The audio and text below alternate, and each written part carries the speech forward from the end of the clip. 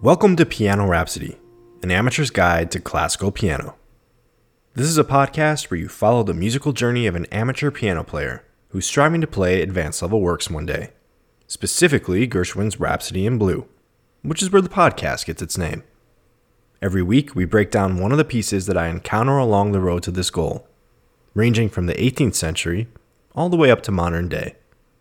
We'll explore the history surrounding the work, examine the music within, and hopefully we all walk away a little more informed and appreciative of classical music. This is episode 22.3, the third episode of a series where we are celebrating the life and work of one of the titans of the classical period, Joseph Haydn. During the last 2 weeks, we've explored the first two movements of one of his piano sonatas in F major, and today we're going to round things out with the third movement, titled Presto. But before we reach the musical climax of the sonata, let's pick up right where we left off with Haydn, financially secure by the royal patronage of the Esterhazy princes. Haydn's fame was on the rise, and it spread throughout Europe. He received commissions and treasures, including a diamond ring and a portrait of Prince Henry of Prussia. The foreign elites from France, Italy, and England all tried to convince Haydn to visit, but he was devoted to his employer and declined these lavish invitations. But his cozy employment would not last forever. When the head of the household, Prince Nicholas Esterhazy, passed away, his son assumed the duties of the royal house, and he didn't exactly hold music in such a high regard. So Haydn retired from his position, but he left amicably with a generous pension. And now that his schedule had opened up for the first time in the successful portion of his career, Haydn took a residency in London in the year 1791, and he performed a series of 12 concerts, all of which were huge financial successes. Haydn loved London just as much as the people loved him. He stayed there for 18 months, enjoying the company of many English lords and ladies, who showered him with unparalleled attention, enough to even cause jealousy with some of the local English composers. After his successful stint in England, Haydn's next stop was back home to Vienna, and here is where he first met a young Beethoven, and he began a trying role as his teacher. We talked about the details of this dynamic duo 2 episodes ago, so check that out if you missed that part of Haydn's story. It was around this time that Haydn learned that the non-music-loving heir to the Esterhazy house had passed away, and the new successor desired Haydn to re-establish the orchestra that he retired from. Haydn was delighted to hear this news, and he agreed to resume his old position with the Esterhazys, but part-time. He had a happy period during these next few years, despite his unhappy marriage, and this was a very productive compositional period. This was the time where Haydn wrote one of his most famous works, the Oratorio de Creation. Now, an oratorio is basically an opera if you took out all of the acting but left in the music. The Creation is the musical interpretation of the first chapter of Genesis, where God creates the world. Here's the moment where God says, "Let there be light."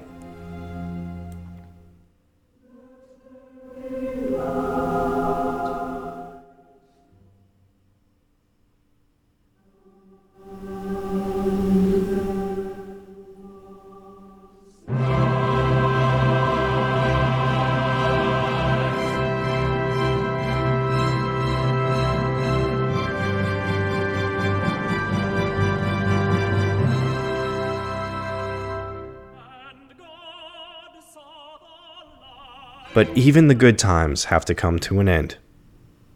In 1805 and 1806, Haydn lost 2 of his brothers, which was a heavy blow to the aging composer. His health began to decline. He experienced symptoms like lethargy, dizziness, and painful leg swelling, making composition frustratingly difficult.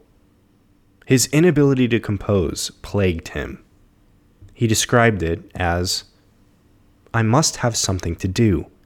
Usually musical ideas are pursuing me to the point of torture. I cannot escape them. They stand like walls before me." Then, on May 31st, 1809, at the age of 77, Joseph Haydn fell back in his chair and passed away, ending his storied musical career. And here's where things get a little weird and morbid. Haydn was buried in a local Viennese cemetery, but Prince Nicholas Esterhazy II ordered that his remains be interred and moved to the church on their estate. When Haydn's body was exhumed, its head was missing. And who might be interested in Haydn's head, you might be asking? Well, a couple local phrenologists, that's who. Phrenology was a field of study that tried to associate mental capabilities with physical brain and skull anatomy. So you could probably imagine how the head of a musical genius would interest these people. Two of these so-called phrenologists actually bribed Haydn's gravedigger to deliver his head to them. According to the historical account, due to hot weather, the head had decomposed considerably, causing the gravedigger to throw up as he delivered it in a carriage to the hospital for dissection. The phrenologists prepared and analyzed the brain, one of them keeping Haydn's skull in a box on display at his home. Prince Esterhazy was furious that Haydn's body was defiled in such a way, and he demanded that the phrenologists return the head to its rightful body. They ended up giving Prince Esterhazy a skull to acquiesce his demand, but it wasn't Haydn's skull. Haydn's true skull was passed down from person to person over several generations, until the year 1954, when the Esterhazy descendant built a marble tomb for Haydn, so his body could finally be reunited with its head. And after a 145-year separation, the composer's true skull was buried alongside his body, along with that extra skull. You know what they say, 2 heads are better than 1. But anyway, it didn't take 2 heads for Haydn to write many brilliant pieces throughout his life. One of those being the Piano Sonata in F major that we've been talking about throughout this series. It's a 3-movement work. The first, a movement in sonata form. The second, a more expressive piece in F minor, marked Adagio. And today, we're going to discuss the third and final movement, a rousing finale in F major, marked Presto, or quick. This movement, similar to movement number 1, is also in sonata form, but as you might expect from the name Presto, it moves through its stages a little more rapidly. We begin with the exposition, where the movement introduces 2 themes in different keys. Theme A is a bouncy melody in the tonic key of F major.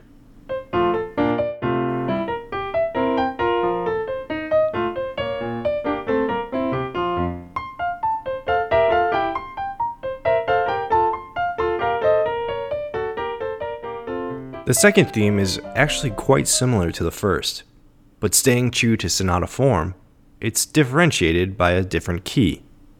In this movement, Haydn chooses to set the second theme in the dominant, or the 5th, so that takes us from F major to C major.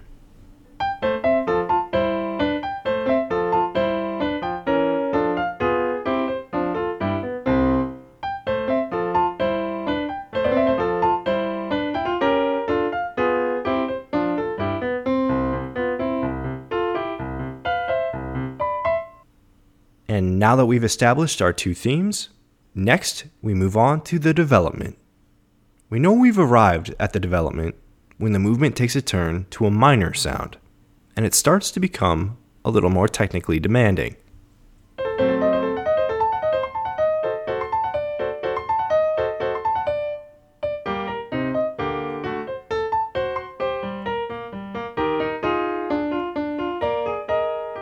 This section is the composer's playground, and although its stay is fairly brief, Haydn manages to have some fun here. And finally, we pivot back from a mostly minor sound in the development to the familiar sound of the first theme, returning in the recapitulation.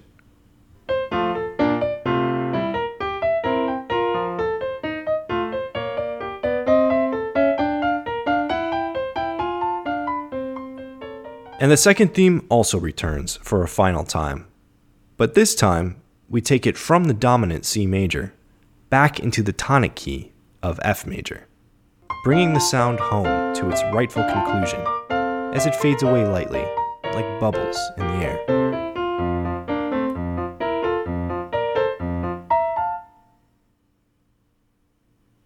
This is the third and final movement, marked Presto, from Haydn's Sonata in F major, number 23 from the Hoboken Catalog.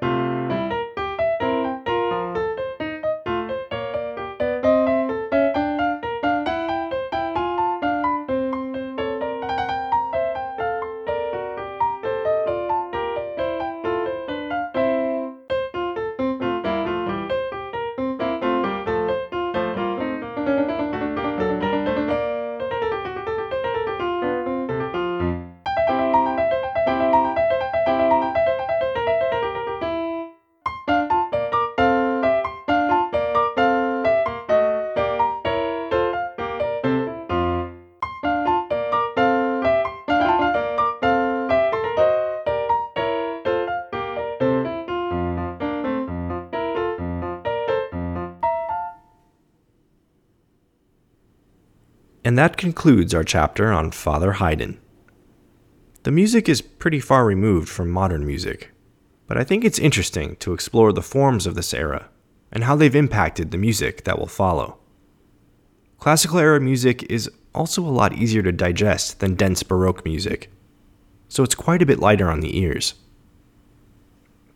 As for our classical composer checklist, we've done Mozart and now Haydn, so we still have a Beethoven sonata in store for the future. But for the next series, let's do something different.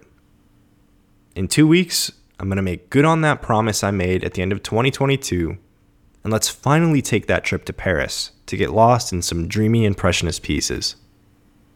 Hang on to your heads until then. You can find the standalone recording of the piece we discussed today directly in the podcast feed.